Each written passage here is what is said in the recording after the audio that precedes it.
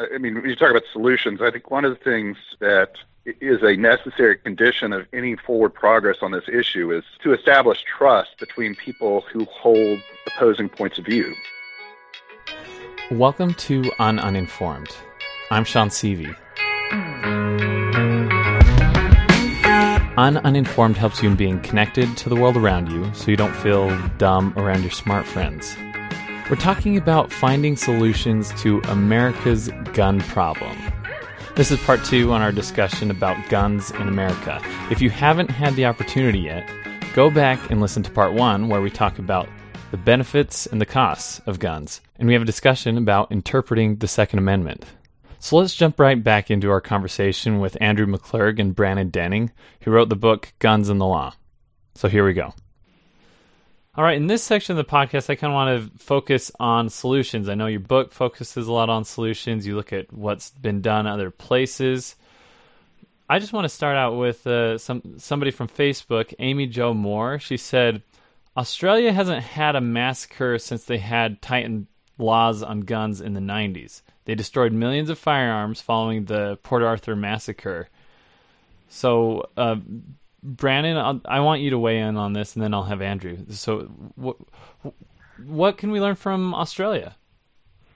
Yeah, so Australia basically, got people to. I mean, they had to do this at the state level too, because Australia is a federal republic, kind of like the U.S. Yeah. And so each individual state in Australia passed basically the same law, and the compliance rate was pretty high. I mean, there's some indication that not everybody turned over their the weapons that were banned, but there was higher level of compliance than you would probably see in the United States. A lot of students, when they're talking about solutions, proposing solutions, have to keep reminding them, but remember, we already have more than 300 million guns out there. So a new regulation on, raising the age to buy an assault weapon from 18 to 21 isn't really going to do much. There's already 300 million guns out there. I had to look this up in our book while Brannon was talking. Actually, I think Brannon drafted this chapter. It said estimates were that prior to the buyback, some 3.25 million guns in Australia, where again we have, we don't even know how many guns we have. That's part of our problem with not tracking anything in this country, but it's estimated above 310 million right now. Wow. Be more, we don't really know. Honestly, we have no idea. And maybe, so there's another question that says, what do you think would be the effect if we implemented some of these other nations' laws on the U.S. and short of taking away our guns? And I think it's interesting every time a big mass shooting happens, I get BBC reporters saying, hey, we're doing just fine in the UK, and look at Australia. Is that an argument they can use? The stockpile of 300 million guns, so all the regulations in the world aren't going to make 300 million existing guns go away. Yeah. I do believe if we were going, had started serious gun regulation decades ago where we might have had half this many guns, it would have been a lot easier. But so I do agree with probably what Brannon would agree with is that we can't really make direct comparisons with these countries. But I would point out some interesting chapters in our book, I think, is the comparative law chapter, where we examine gun laws and summarize gun laws in 6 developed nations. And what we find is they all have both much stricter gun laws in the United States and much lower gun rates. But this also includes, and what I want to point out is countries like Switzerland and Israel. These are 2 countries that the gun rights movement points to and says, look, these are examples. These are countries with high gun density, and they have low crime, where that shows guns don't cause a crime. But even those countries have far stricter gun laws than we do. And gun laws that I do think could make a difference in this country, such as they all require licensing or registration of guns. We require a driver's license to insure drivers and don't require a license to own dangerous weapons like firearms that can, cause mass casualties in just minutes. So, for example, I think things like licensing, as an example, in Israel, if you're not a member of the Defense Force, you're limited to owning 50 rounds of ammunition. In the United States, you can own 1,000 guns, and some people do, and 1 million rounds of ammunition, and some people do. So limits on things like that, I do think we could make progress with comprehensive gun laws, but not by nipping at the edges and saying, we're going to raise the age to buy an assault rifle in Florida from 18 to 21. I do not. I agree with the gun rights movement that that's not going to make any difference whatsoever. And let's talk about solutions. I want to spend some time on this because this is where people really get concerned. Usually something bad happens and then they make some type of ban that sounds like what just happened. For example, after Vegas, people talk about bump stocks. After something where somebody who was mentally ill, we talk about background checks. But yeah, let's talk about that a little bit more. But first I want to talk about in the solutions chapter, you talk about some logical fallacies that people use when we're talking about the gun problem. Who wants to attack some of these logical fallacies? I'm not sure who wrote that part. But well, I would be happy to, because I actually started my law professor career writing about logical fallacies and rhetoric, and then I actually wrote an article called The Rhetoric of Gun Control, where I analyze logical fallacies on both sides of the gun debate. Yeah. So there are many logical fallacies used and reasoning fallacies used, again, on both sides. Two that are used most commonly are unreasonable demands for perfection. So I'll give you an example. So in America, if you buy a gun from a licensed gun dealer, you're subject to a background check. If you buy a gun from somebody on the internet or at a gun show or in the parking lot, you're not subject to any background check. So this is the issue of what is called universal background checks. Even my most strongest gun rights students say, that doesn't really seem logical. If we deem background checks to be important, why would we exclude some fairly large percentage from background checks? So people propose universal background checks, and one of the most common responses is, well, criminals will always violate laws. Yeah. And so, to me, again, it's an unreasonable demand for perfection. People will still murder people and still do, even though we have laws against murder. They still rob people, even though we have laws against robbery. Extending background checks to all gun purchases, I think, would be a step forward. It would not be perfect. So that's one of the most common ones. The most common one is probably the slippery slope argument. Well, I may be able to agree with universal background checks. Actually, polls show, I think it's 87% or something like that of the public does agree with universal background checks. But if I agree to that, I know your real goal is the fear. It's a very real fear. I really believe it. This is just a step down the slippery slope. That what your real goal is to keep passing incrementally more and more gun laws, and your ultimate goal is to ban all firearms. So we reject it completely. So we just don't do anything because we fear the slippery slope. It can be a reasonable argument if it's a realistic fear, but I don't believe it's a realistic fear in America. For one thing, it's a constitutional right.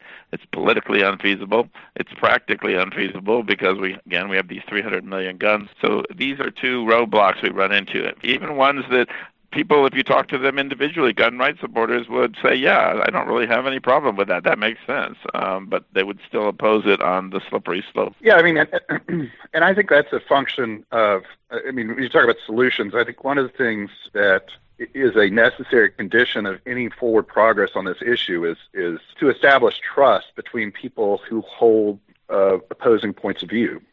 Yeah. And I like to compare the gun debate to the abortion debate. Oh my! Because, it has some parallels because abortion rights supporters, who may, I'll just generalize here, abortion rights supporters probably more often than not would be supportive of regulations on private firearm ownership, and and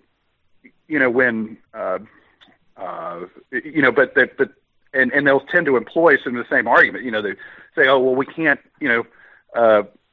ban late-term abortions. That's just the first step because they don't trust the motives of the people doing the regulating. You say, well, you say you're just doing this, that you're regulating this practice, but what are you really doing? Yeah. And what I've discovered is that if you can establish a personal relationship with somebody on the other side of an issue, then at the very least, you're not going to agree at the end of the day. But if you trust them, if there's some mutual respect there, then at least you can have a conversation and find maybe points of agreement. You're not going to get 100% of what you want, but you can at least have the conversation as opposed to not having the conversation. Yeah. And I think that's a really important part of your book. And I want to get more into that in a little bit here about how we have dialogue. But we had some more questions on Facebook. Before we jump into some of the solutions your book outlines, there's some people ask questions about what we could do on the culture or on the cultural level or on the family level to solve this problem. We have Dave Spackman. He says, it seems almost universal that totalitarian regimes do two things: high levels of gun control and suppression of religion. Shouldn't we focus more on character development, most effectively provided in religious practice than in gun control? Could I just, because this relates back to my point a minute ago about other countries. England has virtually gun prohibition. Do you consider England to be a totalitarian regime? Japan has no guns. Do you consider Japan to be a totalitarian regime? Australia has very strict gun regulation. Do you consider those to be free countries or totalitarian regimes? I consider them all to be free countries. So Brandon tackled that second part because I'm not sure what the answer is. I think, I don't know about character development. I think we definitely have severe deficiencies in mental health care in this country. And I think that you see people, I see it in my students, I'm sure Andrew does too, I see levels of distress and,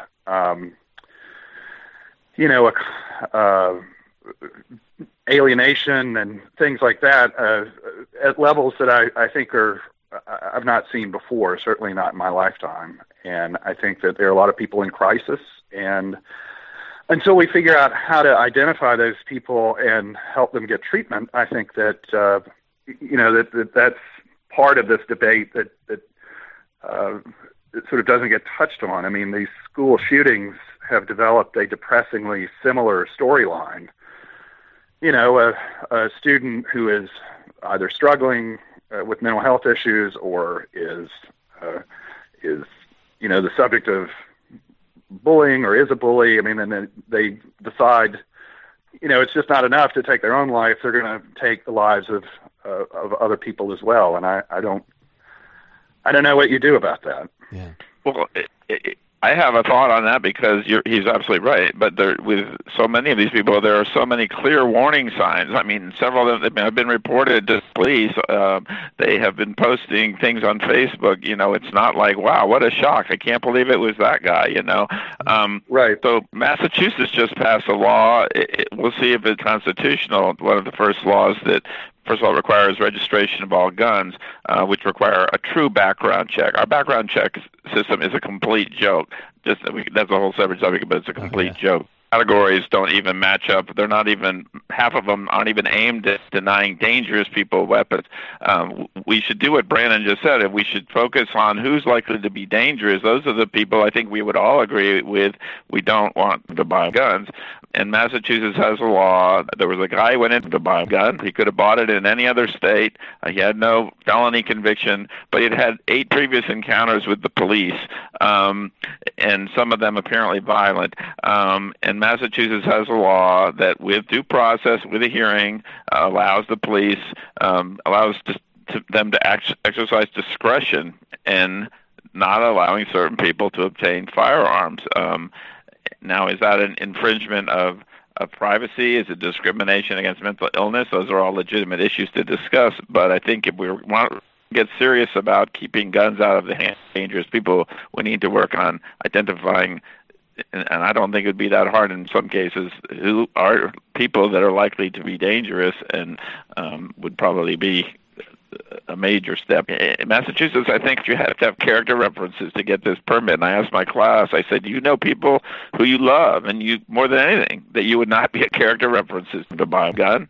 Because I certainly know some people. I would worry about suicide, not committing mass shootings, but they're just some people who are depressed. They abuse alcohol. They're my close friends. I do not think they should have guns. I think they would be dangerous. I wouldn't be a character reference for them to buy one. So let's get into some of the solutions you outline in the book. One of the first ones that you've already mentioned, let's dig in a little more on this. Promoting research and data collection. Where are we at with data collection right now? Apparently it sucks. There's a disconnection. What needs to happen, and what does it look like? We banned Congress effectively at the behest of gun organizations in 1996 for all practical purposes.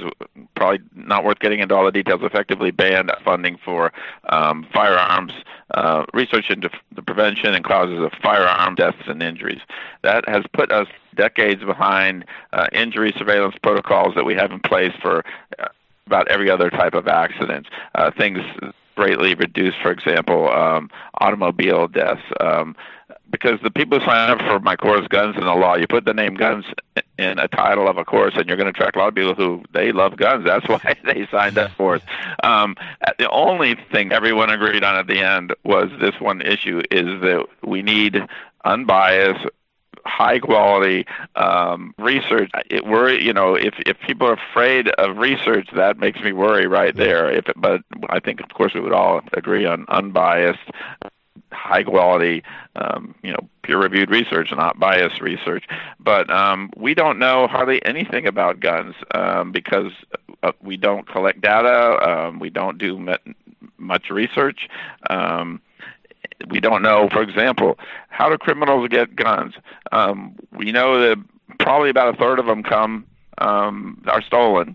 Maybe as many 50% start out as coming from federal firearms licensees. Wow. These are the kinds of things that would be helpful for us to know, so that and we can only do that with far more intensive and well-funded research. And that's what we need to pull for. Anything you want to add to that, Brannon?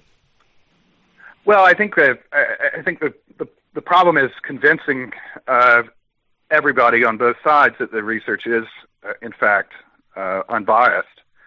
And this goes to a point that we haven't brought up yet, but I think it's worth mentioning that we have a chapter in the book about culture, and gun control, like other things, is one of those issues that people are going to. It's going to be very hard to move people on how they feel about the issue, because it's often bound up in what amounts to their worldview. And there are a number of these issues that exist where if you view the world in a certain way, then you're more likely than not to hold a certain position on how much regulation of firearms is appropriate. And it's going to be very hard to convince you to modify or alter that view with evidence, which is not to say that we shouldn't try and that we can't make efforts in the margins, but it's just important to understand when you talk about trying to change people's attitudes, what you're basically asking them to do is change the way that they view the world. And for most people, for all of us, that's very difficult to do. It's a confirmation bias. Is that this part of that too? We want to keep our same positions immovable? It would be that. It would be, trying to reduce cognitive dissonance. I mean, there are all sorts of ways. We're very good. Our brains are very good at picking and choosing facts to kind of affirm the way that we see the world or think that it works. Yeah. Well, and I agree with that. First of all, I'm not suggesting research would change public opinion, but it would hopefully affect regulators and policymakers' decisions. Okay, let's talk about universal background checks. Where are we? Well, I'd like to ask Brannon what he thinks. So, for example, that's a regulation that I mentioned earlier, that anyone who buys a gun is subject to this quick, instant, computerized check system, not just people who buy them from licensed gun dealers. And Brannon, what do you think about that?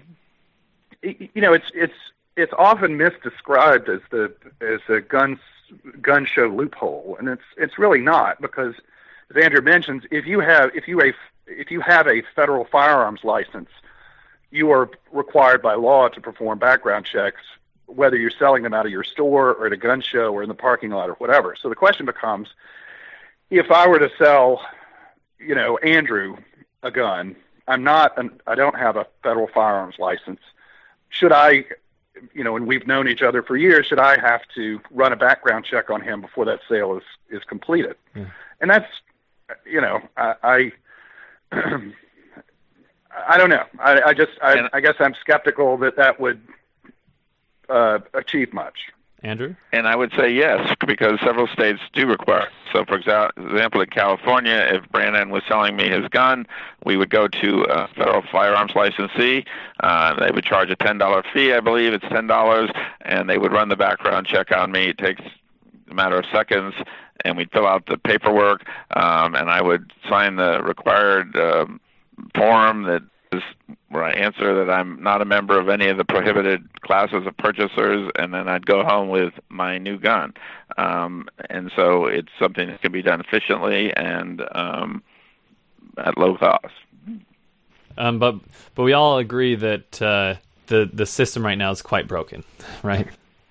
Since we don't have enough data, some of the states aren't reporting the data, not giving them the funds to collect and report the data. But the problem, if you look, there's 9 categories of prohibited firearms purchasers in the United States of America, under 18 USC Title 18 USC Section 922G.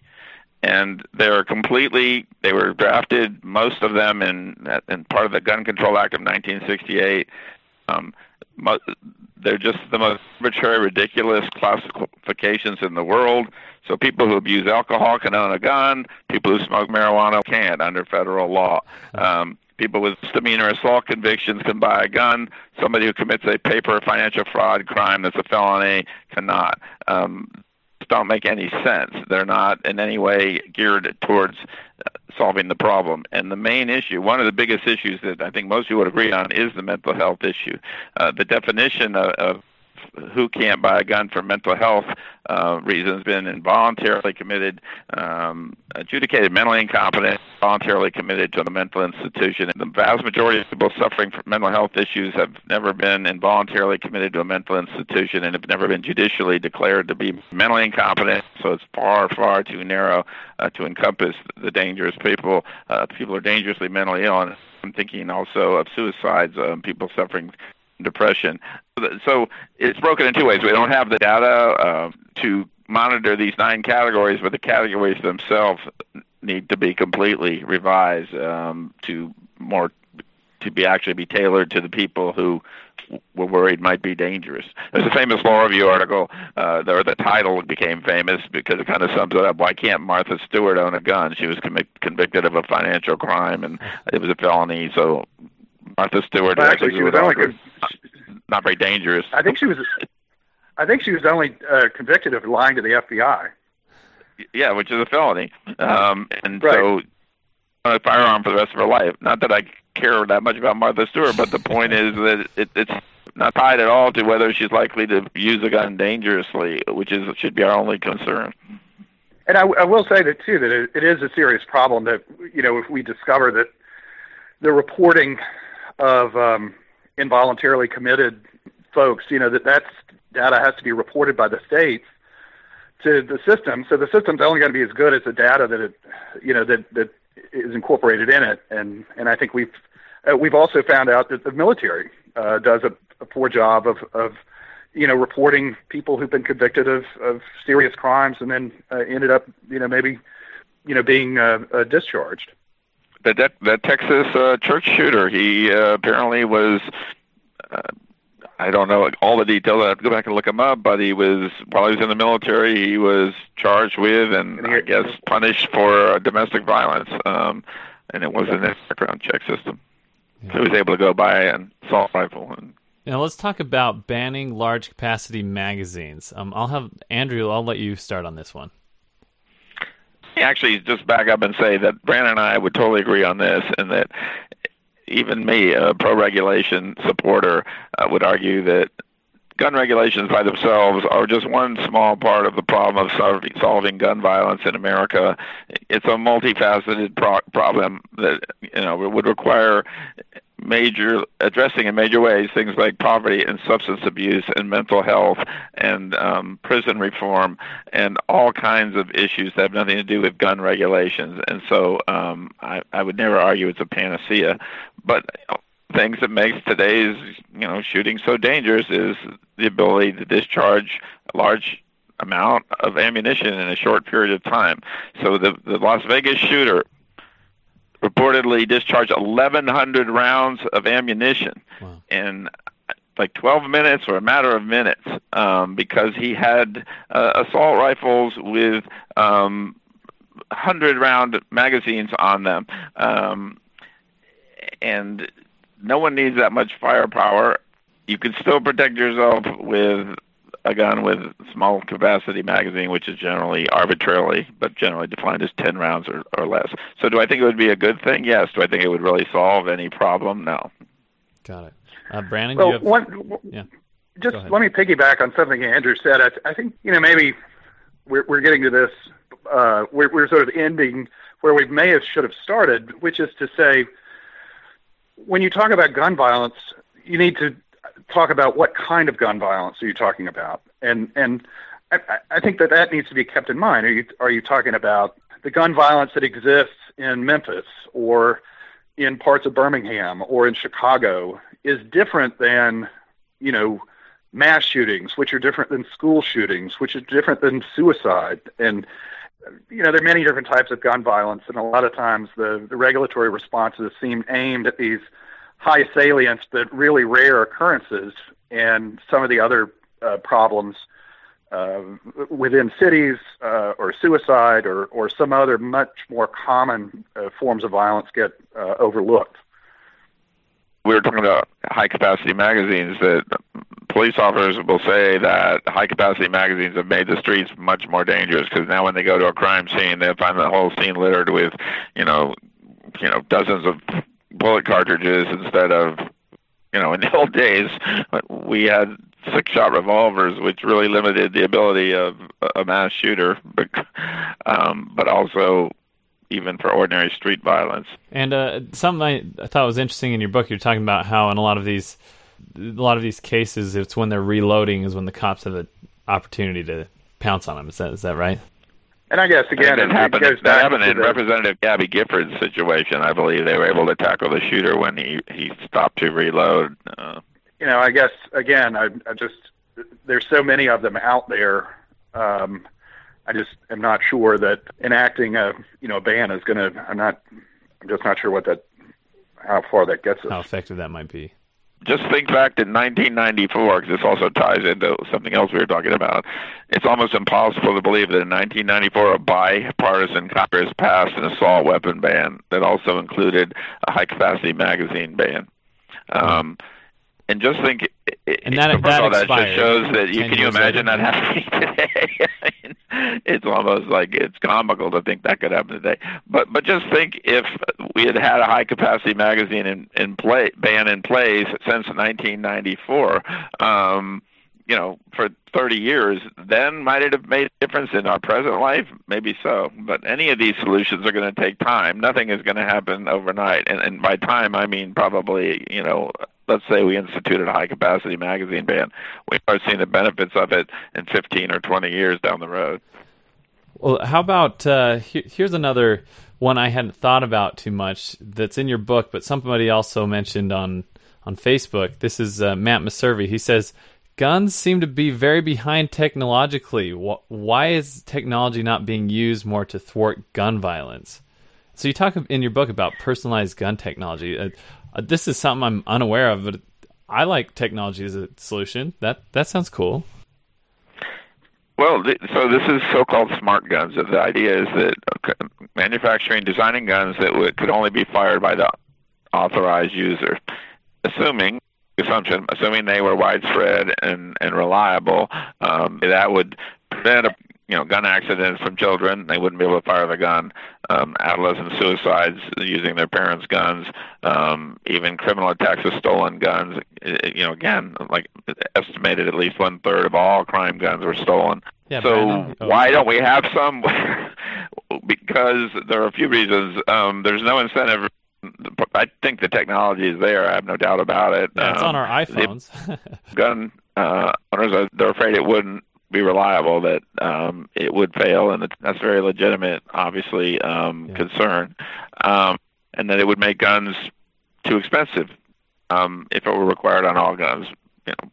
Low-income people wouldn't be able to afford a gun to protect themselves.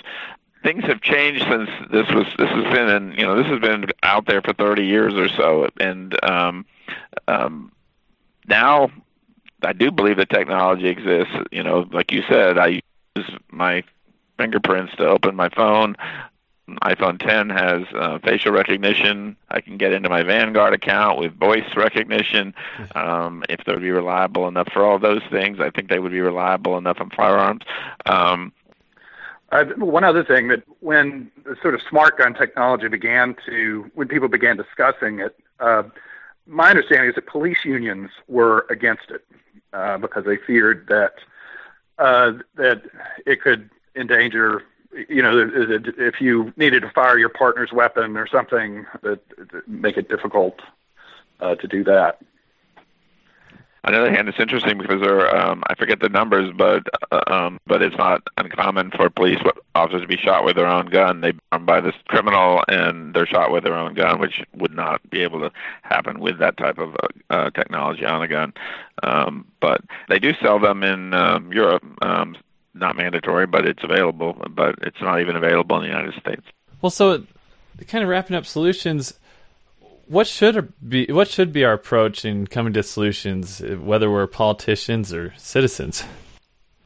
Well, the first thing I would do is I think it's important to. I agree with Andrew that there ought to be a concerted effort to collect data, to do research, to find at least what kinds of possible regulatory approaches at least correlate with positive outcomes in terms of reducing gun violence. I mean, it would be anti-academic of me to suggest otherwise, right, while at the same time understanding that it's going to be that will take a series of studies, not just one study over time, to give us some of that information.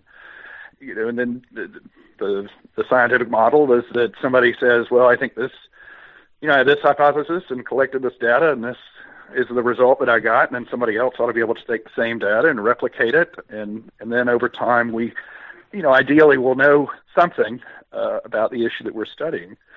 I would say that there's an interesting sort of reaction, I think, after a terrorist incident, people tell us, look, there shouldn't be any hasty legal response. You can't make good policy in the heat of a certain set of emotions. And yet, when it comes to shootings, you hear exactly the opposite from the same people, that something has to be done now, and it doesn't really even seem to matter what. Just do something. And I find that different reaction is very interesting. That they're supposed to be making policy in the heat of the moment, and that's almost always how you end up with fairly bad policy in either case. So I think accumulate data, try to figure out what does correlate with good outcomes. Don't hastily legislate, and be realistic about the scope of the problem and how you could impact it. Be realistic about that. I do believe it needs to begin with research, as I've said, and collecting data. One of my students had an interesting idea, because Brandon is right that the fear is that, well, the research is biased, and no matter what conclusion it comes to, somebody out there is going to claim it's biased. Right. One of my students had an interesting idea. Let's just collect data on everything, every aspect of gun sales, gun shootings, gun injuries, place, everything. Make it all publicly available to everyone, and leave it to researchers, anyone on either side, to use it to research and to advance, knowledge. But we don't even have data to begin with, so we can't really even begin to do any research. I also believe ultimately it's going to depend on compromise and consensus. And, hopefully over time we will come back to a point where that's feasible in our country, but we're at a point, certainly in my lifetime, lower than our ability for reasonable people to get together and try to reach reasonable solutions. I believe there probably are a lot of, for example, Republicans in Congress agree with a lot of gun regulation measures that they would never dare voice their agreement with them. In terms of specifics, two things. I would focus on how to identify the dangerously mentally ill and then pass laws that allow us to keep guns away from them, even if just temporarily, where they would have an avenue to get them back if they could show they weren't dangerously mentally ill. And then I would focus enormous resources into, because this is another thing that I think everyone agrees on, is we don't want criminals to have guns. How are criminals getting guns? We know generally that a lot of them are stolen, like a large percentage. We know generally that a large percentage come from licensed dealers in the form of negligent or just blatantly illegal transactions. But none of that data, no crime data, trace data, first of all, it doesn't occur very often, but when it does, there's a amendment that's attached every year to the appropriations bill that prevents the release of any of that data to public, to researchers, to journalists, and these are the kind of obstacles that just don't make any sense to me, and I don't see how that would infringe anyone's right. Well, one other thing to mention, I think, in terms of the resources is vigorously prosecute gun crime. One of the issues in Chicago is that apparently it is very, the law doesn't take it very seriously if you're caught with an illegal weapon. And so I think that could be another part of it, and devote resources not only at the state level, but also make it a federal priority as well to prosecute gun crime and put people in prison. So setting aside guns here, this is kind of how I want to wrap this up, because I feel like what's going on here, this conversation is very uncommon, and I wish that it was more common. So you two not only have learned how to talk about perhaps one of the most polarizing issues in America without losing your cool, but in fact, you spent hours together writing a book without killing each other. I'm assuming that. I'm actually making that assumption. But this is I don't even think that's... What's that? I don't even think that's that unique, quite frankly. In my class, again, it's very split between people who are strong gun rights supporters and strong regulation supporters. And when you present the material and you have, material to read, and they have knowledge and they use the reasoning and the logical abilities, yes, they disagree, but they do so very agreeably, and they make good arguments on both sides. So I actually think it's possible on a more widespread basis. I really think now where it's a microcosm of the rest of our society that everybody's just listening to what they already want to hear. People are listening to Fox News or MSNBC, and they're just reading and affirming what they already agree with. And so it's not like the old days where there were 3 news channels and the news was presented in an unbiased, generally way, I would argue, by people like great men like Walter Cronkite, etc. And I have no idea if it can ever be fixed in our whole society. Kind of a sickness and certainly a perversion of knowledge and belief is just that we're all just listening to what we already want to know.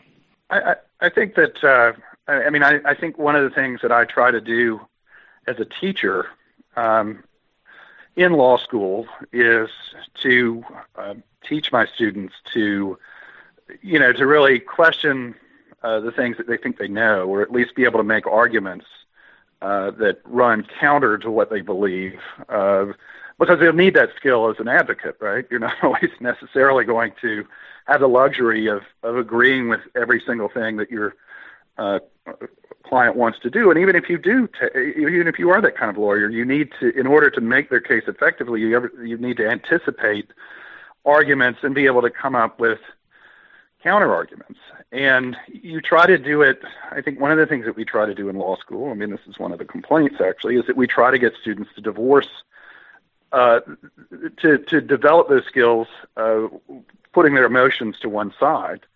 And so, I guess in our own small way, I know Andrew would probably approach class like this, to take this issue and just try to, encourage them to show them a kind of model for having debates over contentious issues, and being willing to accept evidence that runs counter to what you thought you knew about the issue. And I mean, certainly, social media doesn't help. It's an irony that we're sort of more connected than ever, but also more alienated from one another. Right. And I'm not sure that by writing this book that we can fix that, but at least in our own small way, I think that we can model for people a way to have these discussions without resorting to ad hominem and name calling and all the rest. Anything else you guys want to add before we wrap it up? I just wanted to say that one of the things that I'm sure kept us from killing each other is the fact that we were writing it with him in Memphis and me in Birmingham. Oh, but that's not true, Brandon. I think we once said in an email, I probably have the email though, I said if you and I could sit down and hammer out solutions to the gun issue, we could probably agree on most things, and I think you said, I think that's probably right. Yeah, you're a safe distance away, but I think it's amazing what you guys have done. I really recommend this book for people who want a comprehensive, if there is such a thing, look at guns and the law in the United States. Andrew McClurg, he's a professor for the University of Memphis Cecil C. Humphreys School of Law, and Brandon Denning, associate dean and professor of law at the Cumberland School of Law at Stanford University. Andrew and Brandon, thanks for joining me. Thank you, Sean, and thank you, Brandon. Always a pleasure. Thank you, buddy. Thanks for listening. This has been our two-part discussion about guns in the United States. If you'd like to take a look at the book that Brandon and Andrew wrote, Guns and the Law, I've put the link for it in the show notes. So you've now been uninformed about guns. But the bigger issue here is the polarization people have when talking about these tough issues. It's not just gun rights versus gun control. We've also got Democrat versus Republican, black versus white, Christian versus Muslim. The bigger issue here is something called tribalism. And next week, I'm speaking with Elizabeth Gamarra, who spoke about this at TEDx Salt Lake City. Our brain is hardwired with an evolutionary legacy to divide the world we live in into two groups, the us and the them, where we are often kind, tolerable, understanding, empathetic to people we consider an in-group member, and we're completely the opposite to people we consider an out-group member, which is the them, or the other. Join us next week for an uninformed conversation about tribalism.